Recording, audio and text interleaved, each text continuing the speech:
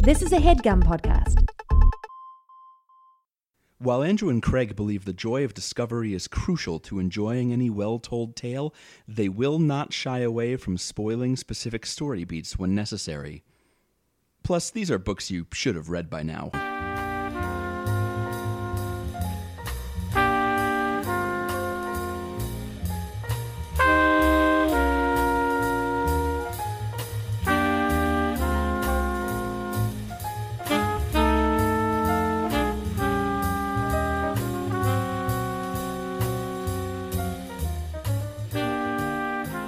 What are you thankful for? Thanksgiving's coming up.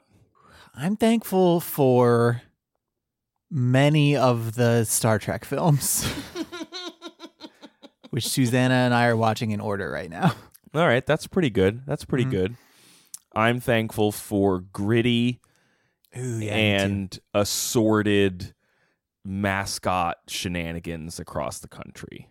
Mm-hmm. Like the newly inaugurated Amarillo sod poodles. I don't even know what they're called, and I love them. It doesn't matter.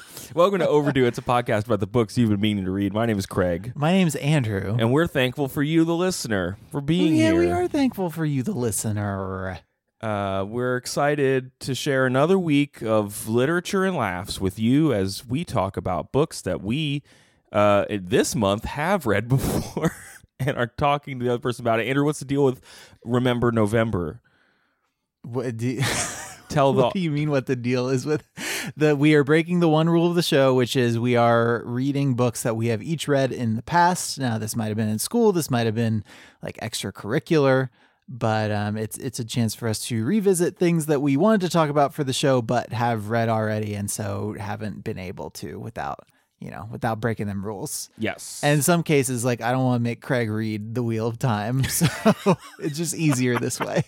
Yeah, you'd make me read all of them, but it sounds like you're going to make yourself read all of them now. Yeah, so the jury's still out on that. I did buy the second one, but that's still like a far cry from buying all 14 of them. So Okay. So this week I read Nella Larsen's Passing, which I think was published in 1929. I think that's right. Yeah, 1929. Yeah, 1929. This is her second novel. Her first novel, Quicksand, came out in 1928. Sure. And this was a book I remember reading. I don't think it was middle school because the book takes a turn at the end that I don't think I would have read in middle school. But I definitely read it in school, and it's like been an early 20th century American novel that has just been like rattling around in my brain since I read it, even though I don't rereading it. I didn't remember the like specifics of the relationship and the is this the thing where you read it and you didn't know that you got it, and so now you want to come back to it? Yes. Like, that's kind of how I approached The Great Gatsby last year when I read it. Yes, completely. Because I definitely didn't like it at the time, but coming back to it, I understand. Yeah, and I think so. It's set in the 20s, which we'll talk a little bit more about. And Roaring 20s. It is about the concept of passing, black people of the time passing for white people of the time. Though it can be like it's not just of the time. It can be applied to anybody who's passing for white. Yeah. Yes. And I remember it more as a like historical novel, like a social studies-ish novel. And sure. Not a like work of literature, which I certainly reading it now. Like, yeah, it has some trappings of 20s and 30s novels. Just in terms of kind of what it's doing with characters and how it is engaging with its setting, but it's not all about its setting. Yeah, because I can see how it would be, like reading it in school would be a kind of social studies-y book, because it is, Nella Larsen is like part of the Harlem Renaissance, or like part of that movement, though that movement is very like large and messy and not even necessarily totally located in Harlem. Correct. But that movement was very involved with the civil rights movement at the time. So institutions like the NAACP, and I have a full list here. The National Urban League, the Brotherhood of Sleeping Car Porters, which is a black labor union with an excellent name. That's great. Yeah. And other groups. Sure. So yeah, it's been interesting to go back to it. So let's talk about Nella Larsen real quick. She was born in 1891 in Chicago, born Nellie Walker. Her father, they think, like we believe, was an immigrant from the Danish West Indies. Yeah, Afro-Caribbean is what I found. Yeah. And her mother was a Danish immigrant. And he like skipped out on them pretty early. Yeah, it was a little unclear like whether he died or disappeared or I think she was told that he died, but I don't actually know that we're 100% sure that's what happened. But yeah, so she had a black or mixed race dad and a white mother who then remarried another Danish immigrant. So it was white parents, and then I believe that she had a white sister as well, and then her. And her family was in some of the places they lived kind of discriminated against because of her, which sucks. Yep. But it's kind of the norm for mixed race families. Even today, mixed race families get weird backlash, like when they appear in cereal ads or other things that you think would be innocuous. Yeah, just people trying to eat some Cheerios. And it's worth noting that she was born before what's referred to as the Great Migration in the United States, right? Which I think like you can put a loose bracket around like the mid 1910s to 1930 or so, where a lot of folks who had previously been living in the South, a lot of black folks left the South and moved to various cities in the Midwest and the North and Northeast. Yeah, just trying to escape that guy, Jim Crow, who sounds like a real bad guy. You know, that guy, he seems like he sucks. Pretty bad. And so that, along with other immigration from Europe, was creating a lot of different tensions among groups in cities. So it was kind of ripe for Larsen's family to get a raw deal. Yeah. So and the Great Migration's interesting because it all ties together with the Harlem Renaissance. So I was looking at the history of Harlem, and Harlem as sort of a black city came to be in the early 1900s when like a housing market bust combined with like Great Migration, combined with development in other parts of New York, like pushing people out, created this appetite for cheap real estate among black folks. Okay. And so they, there were kind of conflicting thoughts about what Harlem like was and what it represented kind of through this Renaissance period, whether it was a sort of a utopia for black folks and black art, or whether it was kind of a slum that, where that was undesirable and the property values were bad and whatever. And that utopia bubble kind of decisively burst, I think, in 1935 by a giant race riot that happened in the city. Okay. But yeah, the Harlem Renaissance itself started in, it depends on what kind of art you're looking at, but it generally is thought to have started around 1918 and then ended around 1929 or 1930 when the stock market crashed and the Great Depression started.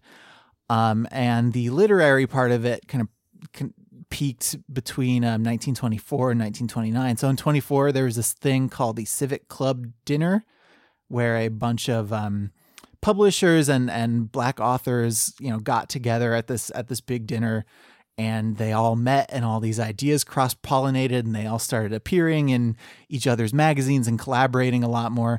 And yeah, that sort of started the thing. Like Harlem is the anchor of the movement. Sure, but it's not. But like the only this, location. but this dinner didn't even happen in Harlem. It happened like north of Harlem. That's pretty good. But a lot, some of the more prominent voices did live there and around there. But yeah, there were also elements of art, music, theater. Like it exposed a lot of white folks to black art, especially like jazz music, which has older origins in New Orleans and elsewhere, but was popularized partly during the Harlem Renaissance. There was a black show on Broadway for the first time in a while or ever, I'm not sure, called Shuffle Along that I read a bit about. Yeah. There's a really good piece in Humanities Texas that I read by this Professor Carrie D. Wintz, who is a a scholar of the Harlem Renaissance and African American political thought, he says. And it has just a lot of interesting information with how the different kinds of art intersected and how it intersected with different trends and different social movements that were happening. So if you're looking for more about the Renaissance, I found that article pretty enlightening. So that's the primer. I want to make sure that we had that because the characters in the book spend the latter 2/3 of the book in Harlem, and Larsen herself ended up there after she took a quick jaunt to Denmark when she was younger. She went to and left Fisk University in Tennessee. She worked as a nurse in New York City, and then later as a librarian through New York Public Library, and that kind of got her hooked up with the literary scene. She married in 1919, and then in the early 20s just was like, I'm going to be a writer now. This is what I'm going to do. She was a nurse for a while in the 19-teens. Yeah. And then she was a librarian for a little while in the early 20s, and she started publishing stuff in the mid to late 20s. So yeah, like I said, first novel's in 1928 called Quicksand, second novel in 29 called Passing. And then there are a lot of short stories, but she and her husband split up. Her husband, interestingly, was the second ever African-American to earn a PhD in physics. Elmer Imes. Yeah. Elmer Imes. And then she was the first Black woman to graduate from the NYPL Library School. Yes. So a lot of firsts happening at this time when the Civil War still would have been like at the very fringes of living memory. Which, woof.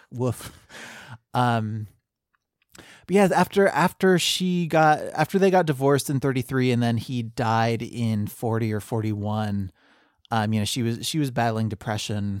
They had a bad split.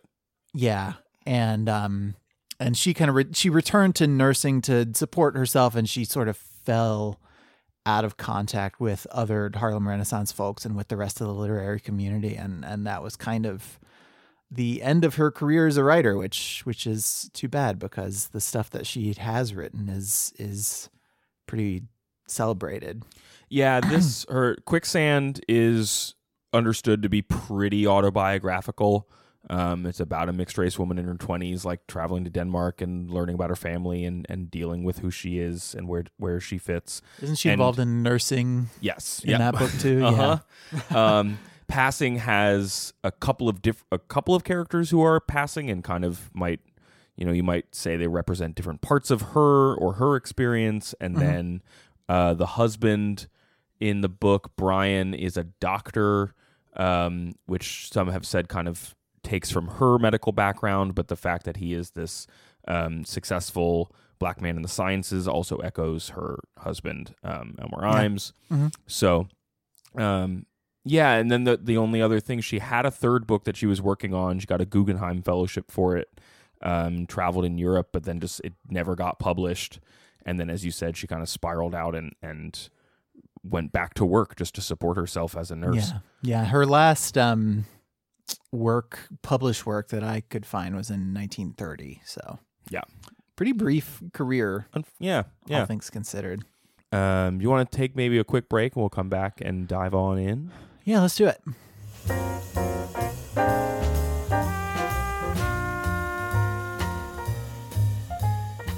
Andrew, how much do you like music?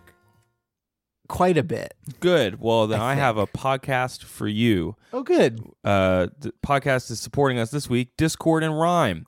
It's a music podcast where the hosts discuss their favorite albums song by song.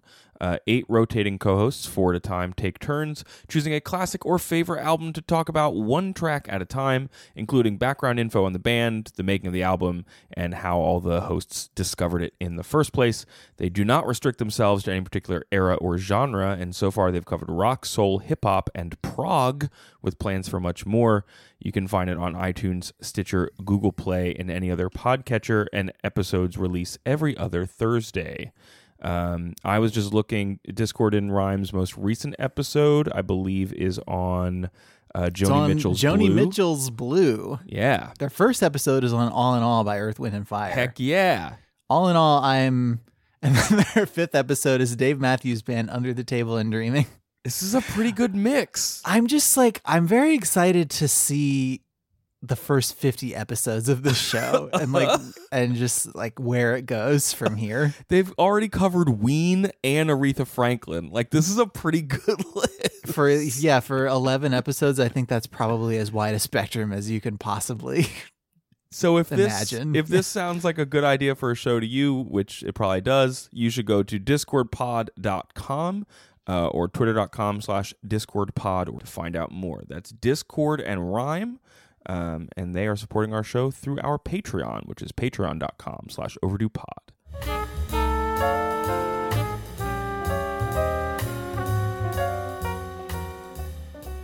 Craig, we're back. Oh, whoa, I wasn't ready. We're back? Yeah, we're back, buddy. Uh-oh. Get ready.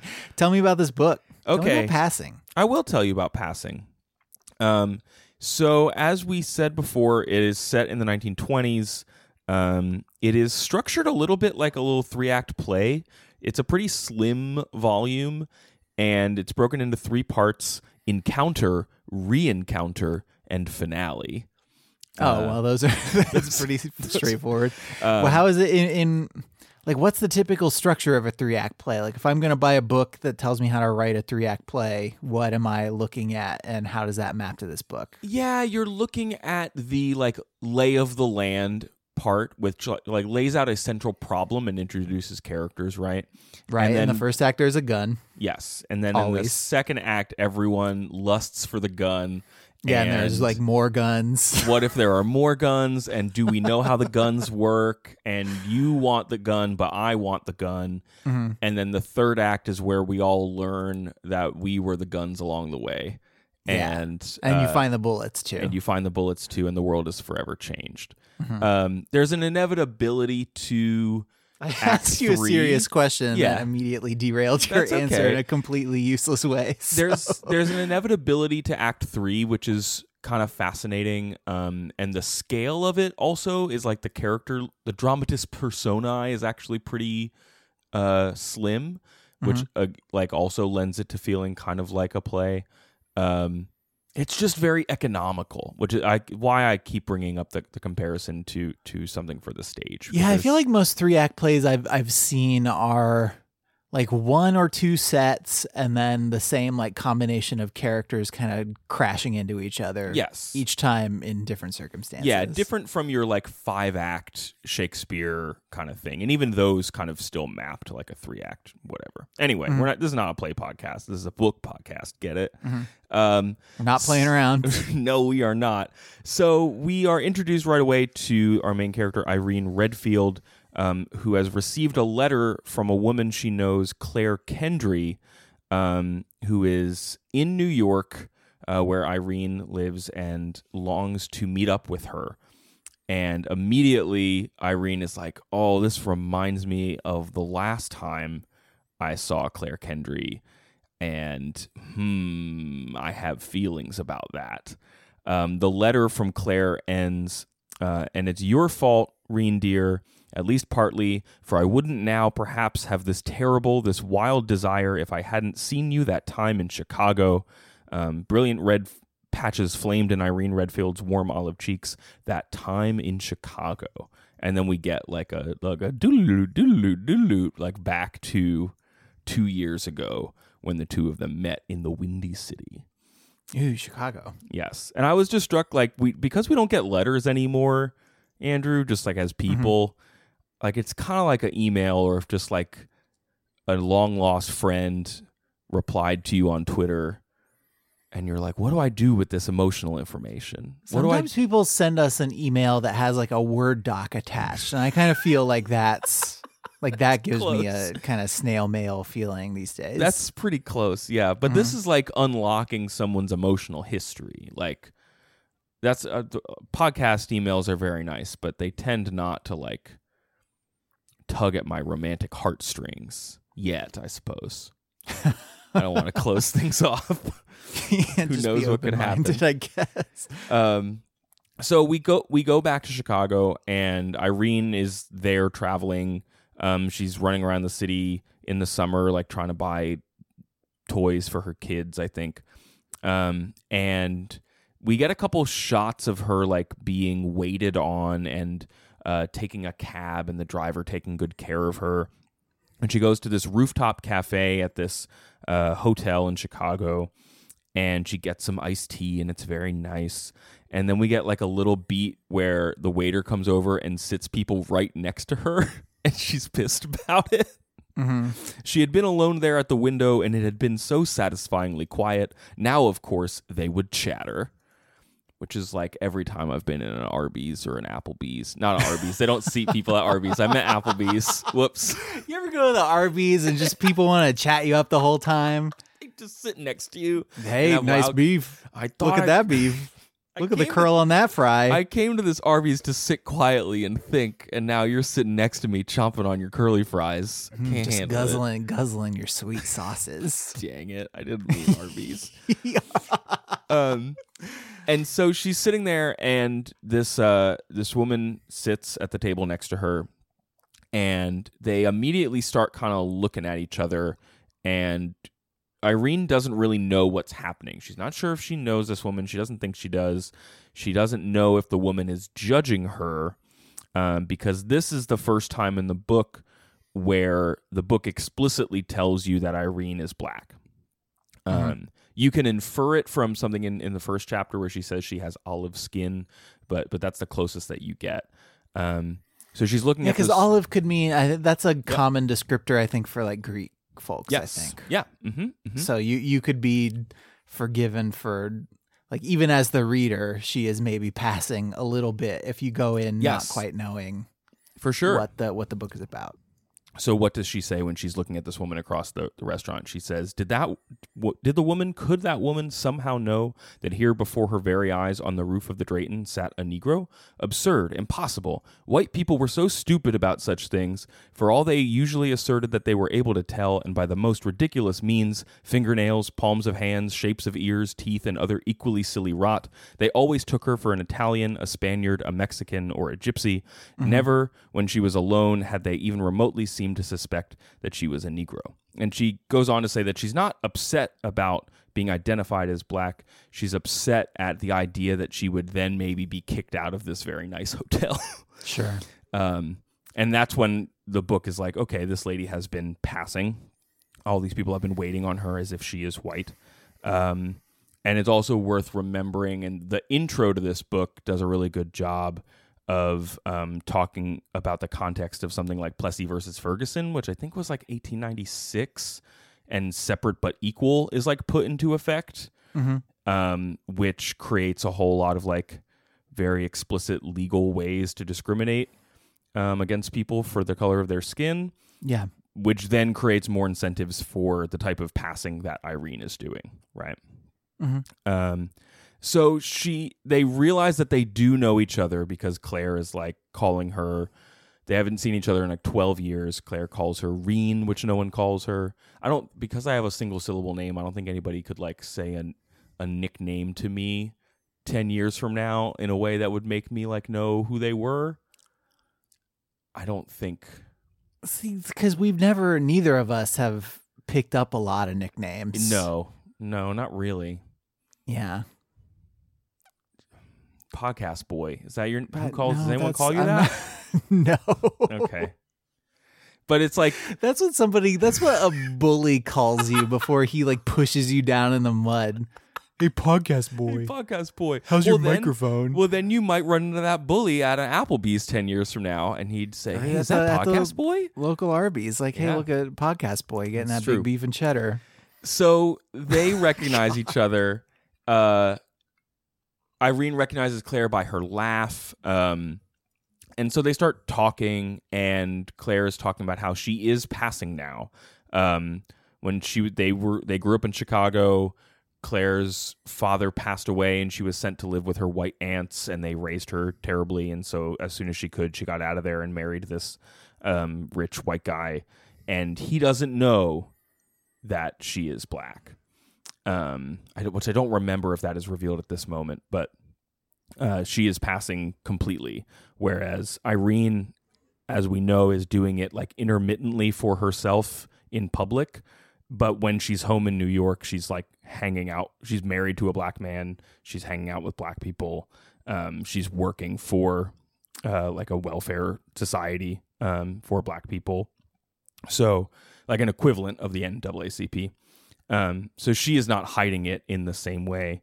But what happens, Andrew, in this first section is we get a sense of like a sexual tension between the two of them that is as much a part of this book as the passings, like the racial passing. Tell me more. So Irene throughout this whole opening section is like, I can't, this Claire lady's complicated. She's kind of selfish and just gets what she has a having way. Like she just has things, and she goes to get them. And I don't want to invite this like chaos person into my life because she's just going to mess everything up. Mm-hmm. But Claire is like inviting her over for tea, and she can't stop looking at her, and like the descriptions of her and what Claire looks like are just written in a way that Irene is into it. Okay. At that moment, it seemed a dreadful thing to think of never seeing Claire Kendry again. Standing there under the appeal, the caress of her eyes, Irene had the desire, the hope that this parting wouldn't be the last. And that's a thing that keeps happening to Irene every time she's like trying to be like, Claire's a mess. I would like to leave. I would like to not be part of this. It's going to undermine my life. But she's such an alluring mess, Craig. She's a very alluring mess. She's a mess that I need to know more about. Correct. I want to know more about her directly, and I want to know more about how she pulls off this passing stuff is where Irene is. And so the next like major scene is Irene showing up to tea at Claire's house, where another friend of theirs, Gertrude, has been invited, and she is also, passing on her own sometimes. And Claire's husband shows up, Jack Ballou. Well, he's a white guy. Mm-hmm. He doesn't know that the ladies in this room are not white, and he's an unrepentant racist. Oh, good. That's the best kind of racist. Yeah, who jokes about his wife like purposefully making herself look darker in like a way that's like, if he had any more screen time in this book, you wouldn't believe that he was that like unobservant. Like the concept of screen time in a book. You know what I mean? We call it page time, maybe. Maybe let's call it page time. Mm-hmm. If he was on page more often, we would probably poke some holes in his inability to see the world around him. But maybe... yeah, I mean, I like it better when you can just assume that like the world is a racist place, and we don't have to like actually hang out with the racists. That's a good point. Okay, that's fair. Could we just like not for a minute? And his bigotry is it is total and complete, and probably so strong that that's why he could never imagine that she would not be white. He says he's never even met a black person, but when asked if he dislikes them, he responds, "No, I hate them."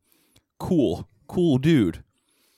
And it takes everything in Irene's body not to just yell at him and say that she is black, but she doesn't, nor does Gertrude, and Claire does not tell him either. And again, Irene and Gertrude leave and are like, we can't hang out with her. Like, she's a mess. This is a bad scene because if we are put in that situation anymore, like it's going to eat us alive, like not being able to respond to that. And so 2 years go by and Claire is in New York trying to reconnect with Irene, and Irene is like faced with whether or not she should, which is a pretty loaded situation in the life that she's built for herself in New York. And that's where we meet her husband, Brian. So this is like interesting stuff, Andrew, because the tension between them is a couple of different things. Irene wants security above all else. She wants a safe life for her boys. I can identify with that. Right? And so we get this window into a marriage where like Brian is working really hard. He is providing for his family, but he kind of has this yen to leave America and maybe move to Brazil. Okay. Which like is mentioned a couple times, potentially because it will be more tolerant of people of color. At least that's what's implied in the book. Maybe it will like free them from their sexually repressed marriage because they have separate rooms in their house and don't really have a physical relationship, even though she spends much of the book ogling Claire, so you know she's capable of one if she had the opportunity. And they do get into a fight later in the book where one of the boys like reads about a lynching in the South, and Brian starts trying to engage with his son about it, and Irene shuts him down. It's like, don't talk to our boys about the race problem. And he's like, is he trying to do it in the sense of like the talk? That sort of, yeah. It's know? sort of like that because his son is like, why do people do that? Why do they hate like that, et cetera, et cetera. Right. And she is like, can they not just like have a childhood first?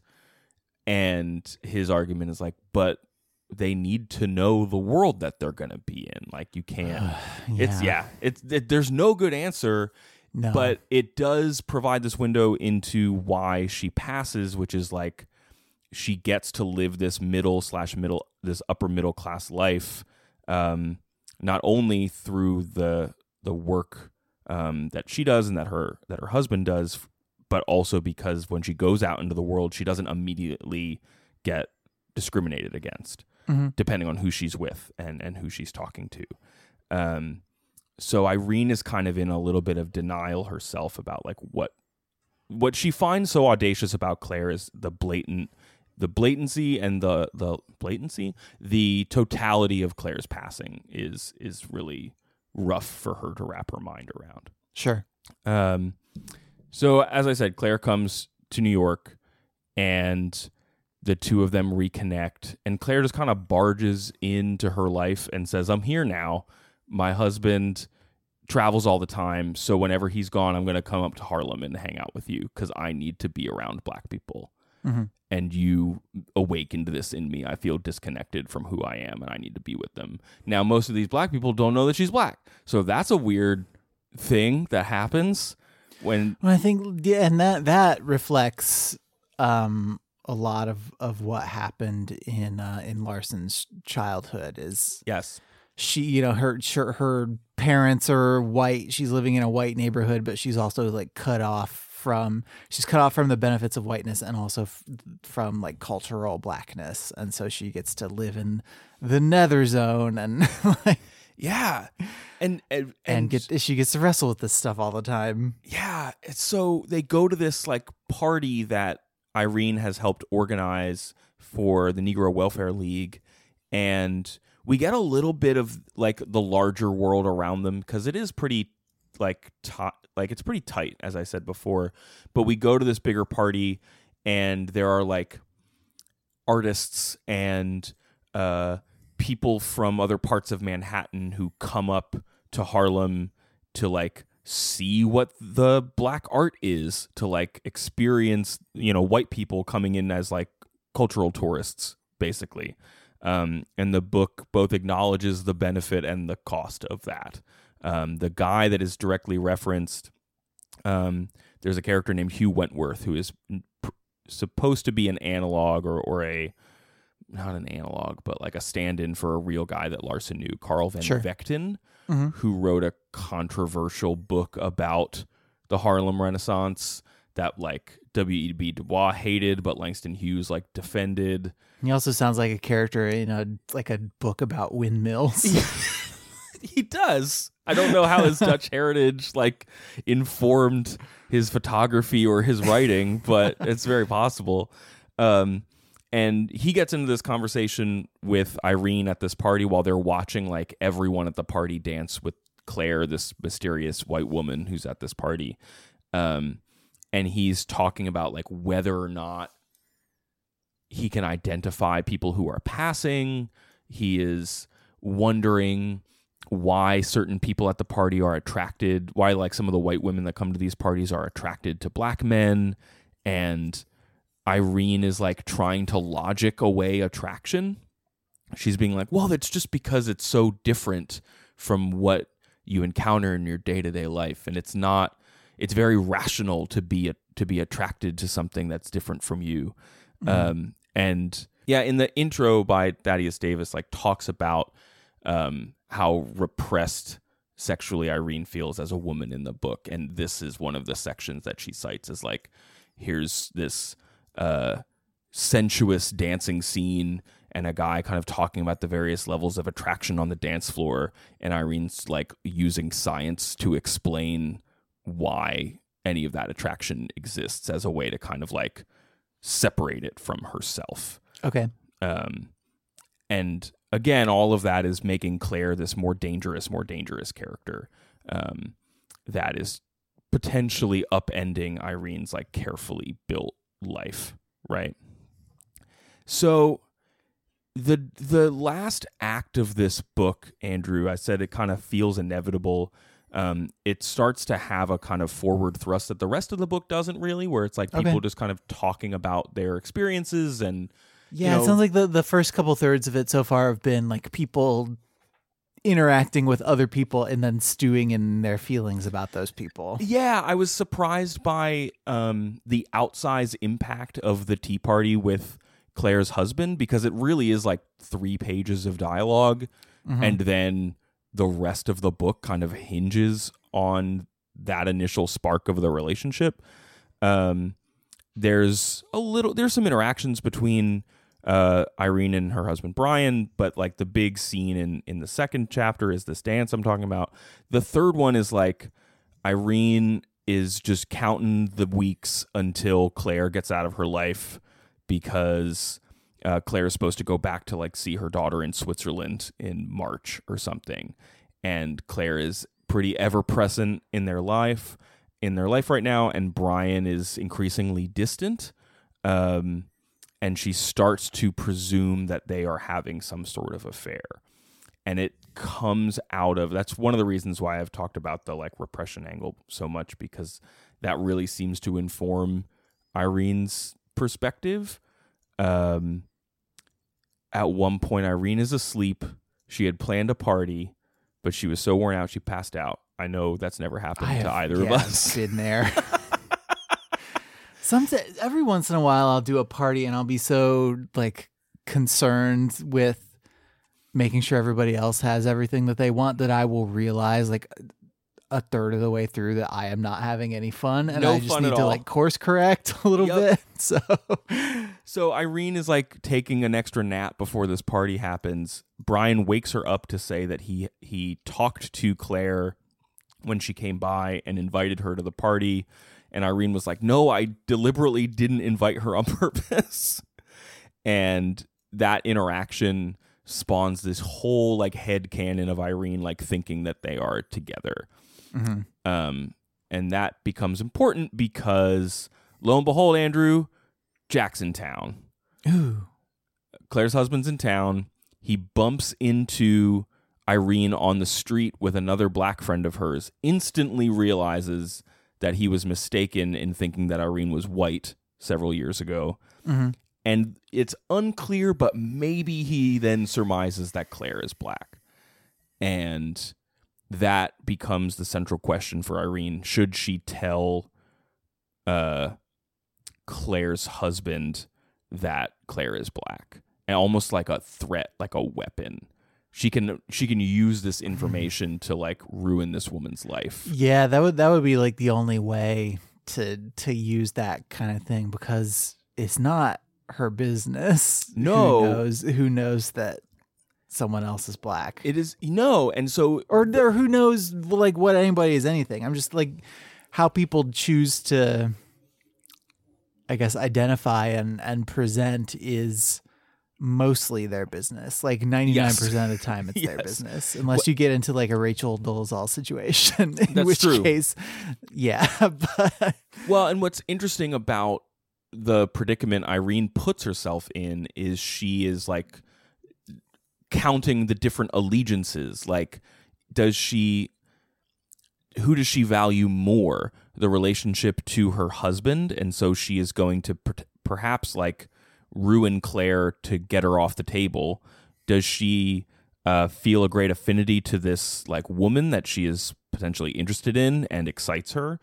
Does she feel a particular allegiance to her race, which Claire is making her think about in a way that she hasn't had to? Like, Irene thinks about herself as like where she is socially from a like comfort level first, and would, as I said before, rather not engage with the realities of like she would rather not address like social issues head on. She's kind of just there to make sure her boys have a nice roof over their head, and that she feels taken care of.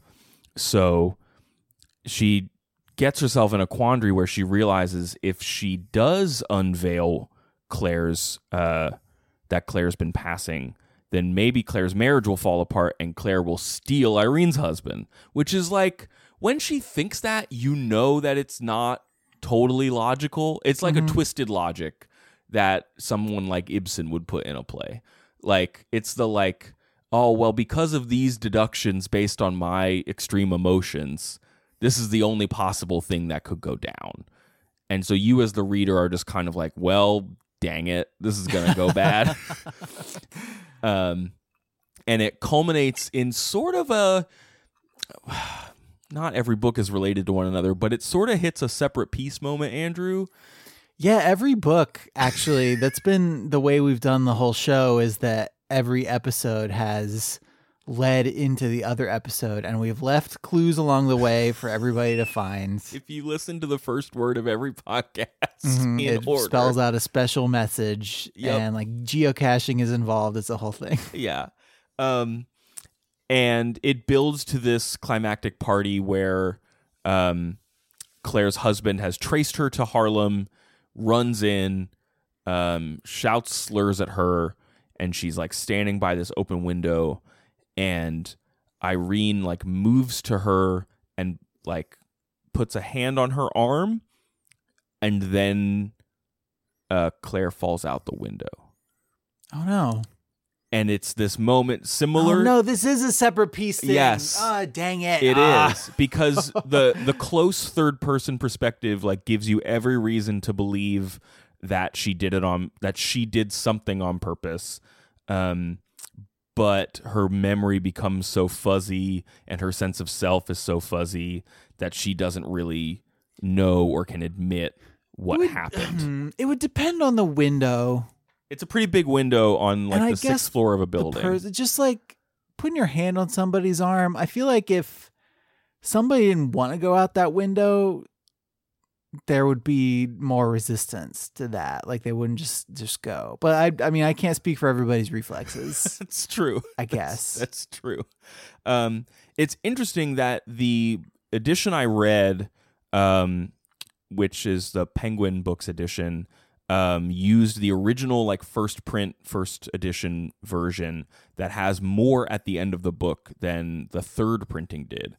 So the end of the book ends with Irene like on the street. People are asking her what happened, and there's like a cop around like asking people questions.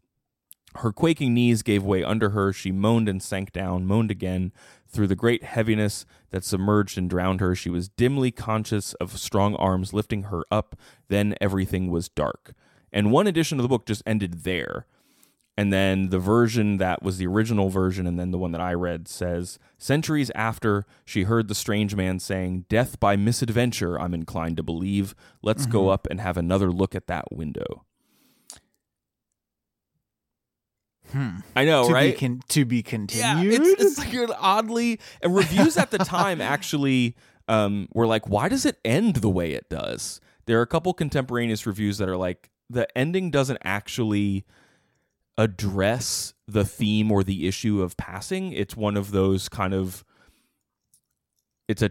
what is the phrase? It was like, it doesn't solve the problem. It's like, that's not what the book is there to do. The book is to like take you to this tragic flashpoint. Well, and the act of passing is just kind of an ambient thing. And I think Yes. that is what passing actually is like. Like, of course, I'm not speaking as somebody who has firsthand experience, but I don't think you're going around like just thinking about how you're passing literally all the time. Probably. I don't know. What the book does an interesting job of is portraying it not as a like performance, but just a thing that you can take advantage of. Sure. Like there's not a scene in the book where anyone is putting on makeup that makes them look extra white or like dyeing their hair Sure. or anything like that.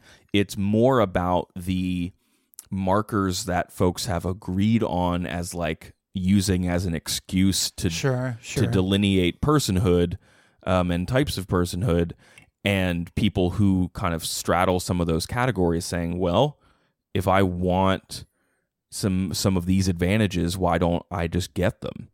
And in a way that's like similar to, I don't know, something that I definitely did not get reading this book when I was younger was how much them being women affects, like women in the 20s affects what is available to them. Like they are both very dependent on, at least these particular women are very dependent on their husbands in ways that like limit their options. Mm-hmm. If Claire doesn't have to sneak away from her racist husband to like go to Harlem and hang out with people, then this book doesn't happen. You know what I mean? Right. Yeah. And the fact that they are potentially interested in each other, and the book doesn't address it directly, but does have a lot of strong hints about it, also has another level of passing than like going on. Yeah.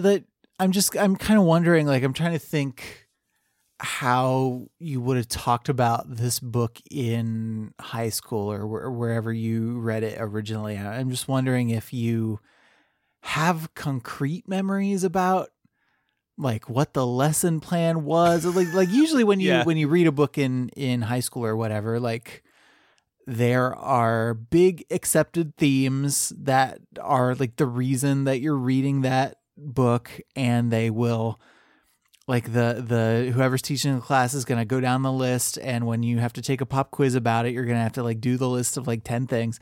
So I'm kind of wondering what that looked like, and if you remember any of it, and like if you got anything else out of it, like as a 32 Good job. 1 year younger than me. Yeah, usually, good except job. for one magical equinox month every year.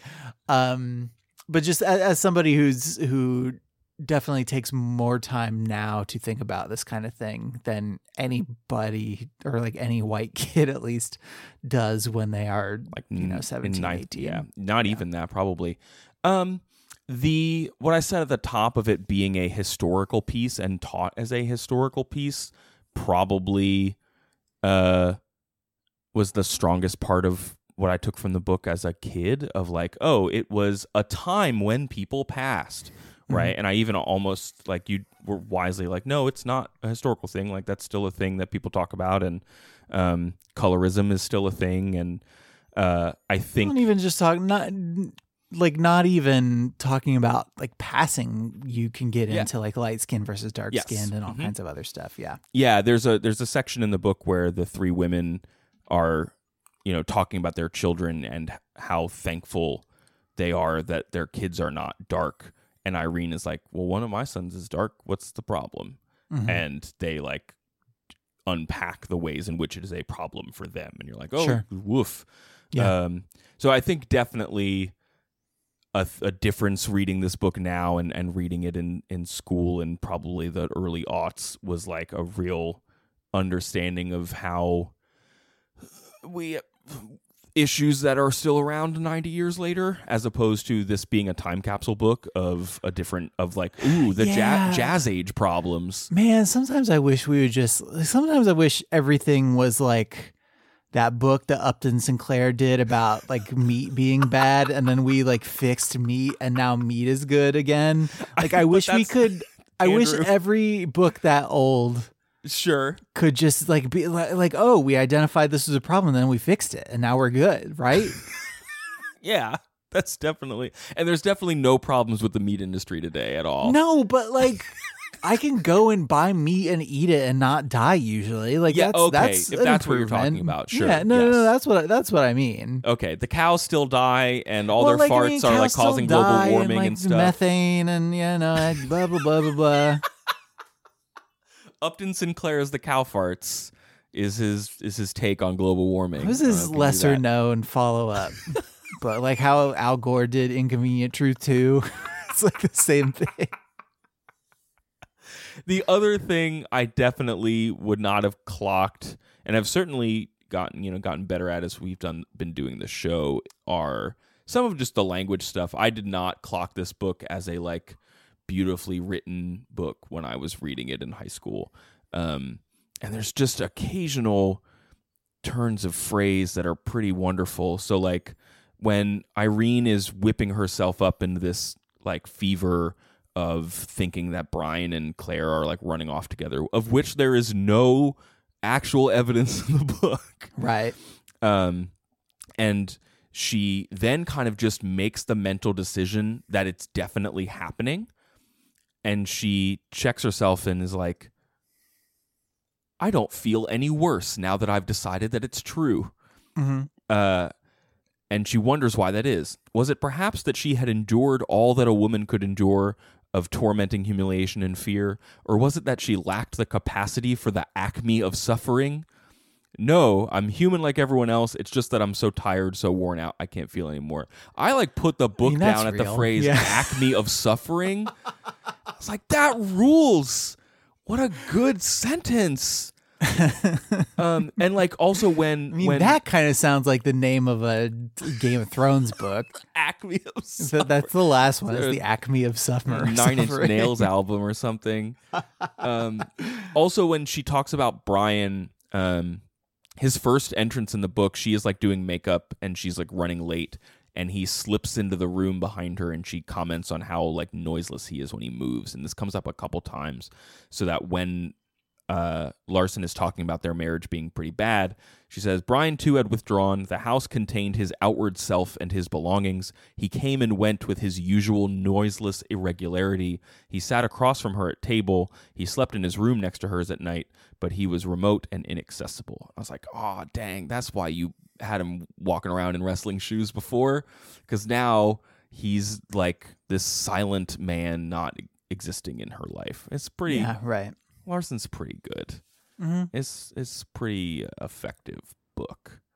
Yeah, and she's kind of one of those authors who you are like, you're glad that you've got the books that you've got, but it also is just too bad that she could produce more work, and part of that is probably like how we talked and thought about mental health back then, and some of it is, I don't know, it's wrapped up in all kinds of things. Well, but. and when did she pass?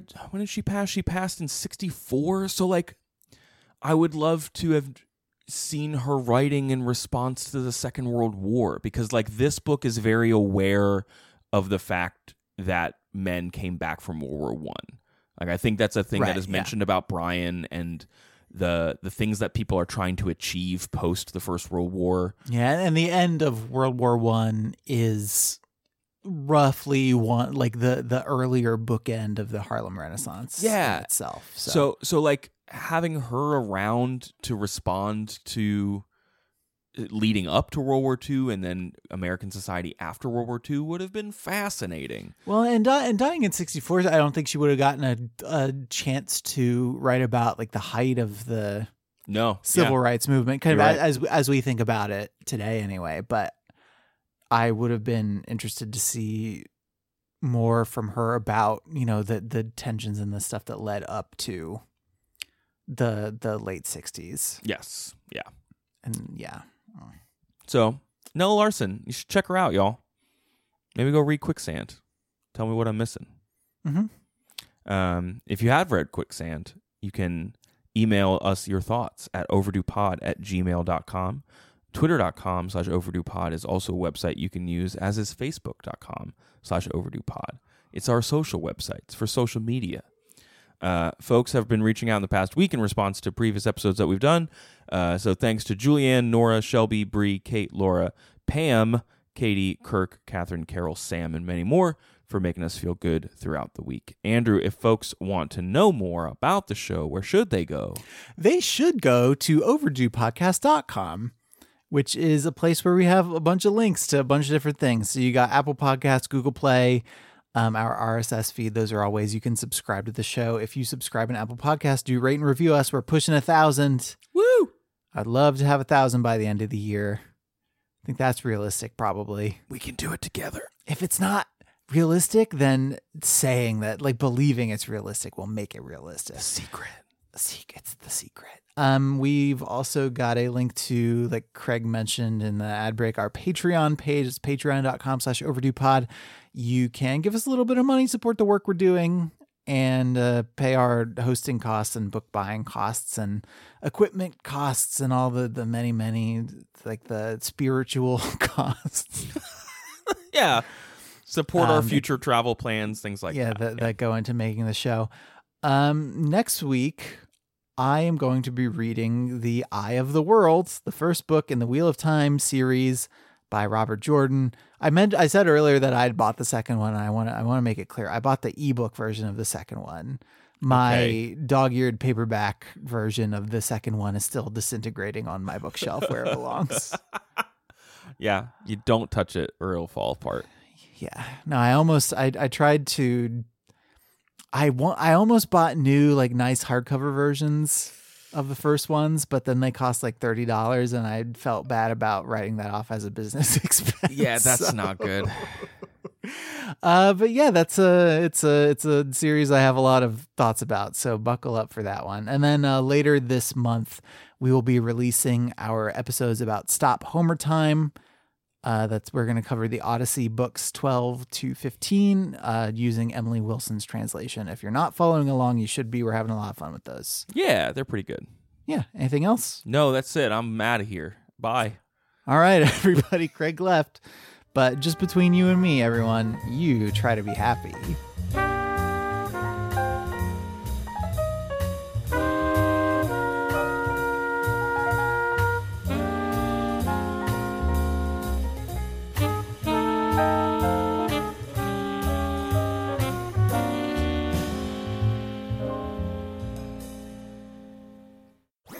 That was a HeadGum podcast.